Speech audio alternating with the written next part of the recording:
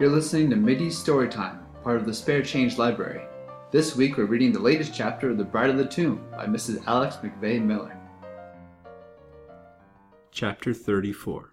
Lancelot Darling's unfortunate sleigh-riding accident had achieved for Mrs. Vance a victory that all her previous arts and maneuvers had failed to conquer. Lancelot's noble and chivalrous spirit could not brook the thought that any woman's fair name should suffer through his fault or accident. He therefore fell an easy victim to her artful wiles, and prepared to sacrifice himself on the altar of her imperious will, while deploring with all the passion of his manly nature the cause that demanded it. "I thought myself the most miserable of all men on earth before this happened," said he to Mr. Lawrence, after confiding to him his unhappy position. "Life has held nothing but despair for me since Lily died. But now that I must take to my heart, in place of my worshipped darling, this mature woman with her bold beauty and coquettish arts, I feel myself, if possible, driven nearer than before to the verge of madness." "I believe you are sacrificing yourself unnecessarily, my boy," said the banker, warmly, for he saw through the widow's arts directly, and lamented the chivalrous nature that made Lance become her prey easily.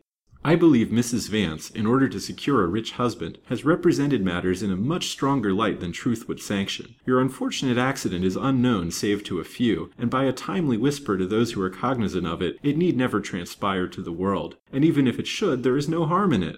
"It would be impossible to convince Mrs. Vance of that," said Lance, with a heavy sigh. "Because she does not desire to be convinced of it," said the banker, grimly. "In her eagerness to secure you, she will make the most of her small capital that she may delude you into becoming her husband." Lance felt that Mr. Lawrence spoke the truth, but he was too modest and honorable to tell his friend of the previous attempt of the wily widow to secure him by her bold declaration of love. He felt that he had gotten into her toils, and that she would never allow him to extricate himself. So he answered, sadly enough, "Be that as it may, I have given her my word to make her my wife, and I cannot now withdraw from it." "You would if you were of my mind, though," said his friend. "You are at least 10 years younger than she is, Lance, and the match is totally unsuitable. Take my advice and withdraw from it. Make over to her a sum of money. Perhaps that would heal her wounded honor." "I do not think she would release me on any terms were I brave enough to propose it," said Lance. "And to tell you the truth," he added, with a blush, "I actually believe that the woman really loves me." Mr. Lawrence laughed at the blush and the assertion. "Perhaps she does," he admitted. "I suppose that would not be difficult for her to do. Women run mad over handsome faces, you know. But seriously, Lance, jesting aside, I would be off with the whole thing. If you loved her, it would be different. She is handsome enough to grace your home and queen it royally there. But to burden yourself with an unloved wife will be like hanging a millstone about your neck." "I wish I could take your advice, sir," said Lance. "But I think it would be useless to try to get loose from Mrs. Vance. She is quite determined to write her name Mrs. Darling." "How soon does she propose to immolate her victim on the altar of sacrifice?" inquired the banker, grimly. "At a very early day," answered the young man. "The 24th of December is her choice." "Shameful!" ejaculated the banker. "She is determined to push her power to the utmost. And you permitted it?" "Naming the day is the lady's prerogative, you know, sir," said Lance, bitterly. "I confess I did hint for a rather longer extension of my bachelor freedom, but she asserted that the peculiar circumstances attending our engagement would not admit of further delay." "She was afraid you might possibly escape her toils if you were afforded a longer time in which to reflect on your position," asserted Mr. Lawrence. "Well, Lance, if you are determined to sacrifice yourself for a scruple of overstrained chivalry, I need not urge you further. It would be useless. I am tempted to drive the deceitful jade forth from the shelter of my roof within the hour." "Oh, pray do not," said Lance, earnestly. "It would only precipitate the evil day of our union. She would claim my protection immediately then." "It is very probable she would. For your sake, then, Lance, I will let her remain, and even allow her marriage to take place in my house. But I can never like or respect her again, even as your wife."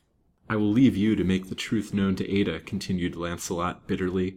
"Do not allow her to believe that I am faithless to Lily's precious memory, Mr. Lawrence."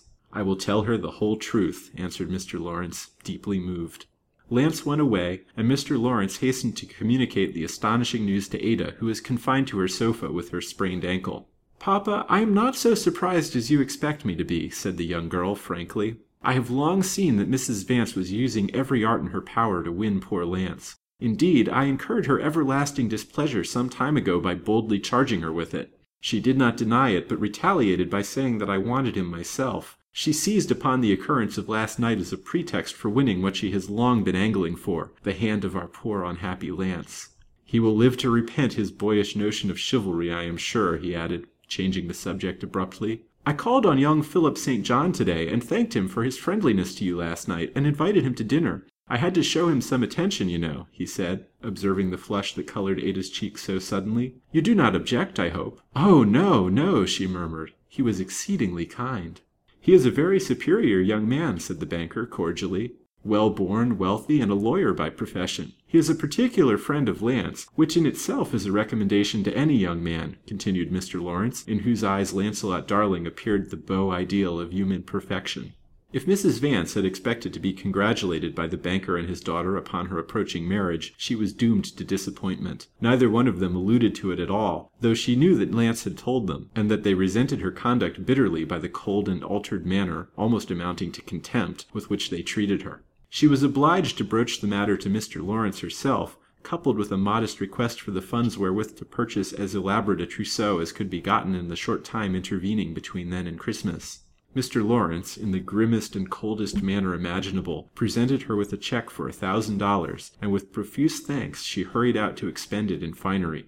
She was very happy now in the coming fulfillment of her cherished desire, and no coldness, not even the lowering shadow on Lance's face when he came and went, had power to alter her imperious will. To win him she had steeped her hands in human blood, and risked the dangers of the scaffold.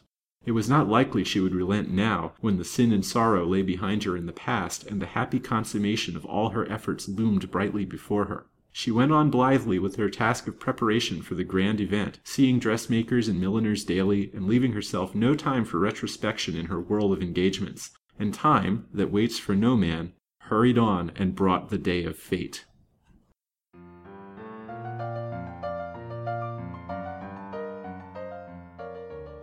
That concludes this week's installment of The Bride of the Tomb. This production of The Bride of the Tomb features the voice talents of Laura Bang and Damian Katz. Chris Hallberg voices the intro and outro narratives. The theme music is The Guava Rag by Brett Donnelly. Mittie Storytime and the Spare Change Library produced by Lancelot Darling and friends. This podcast is brought to you by DimeNovels.org, the Edward T. LeBlanc Memorial Dime Novel Bibliography.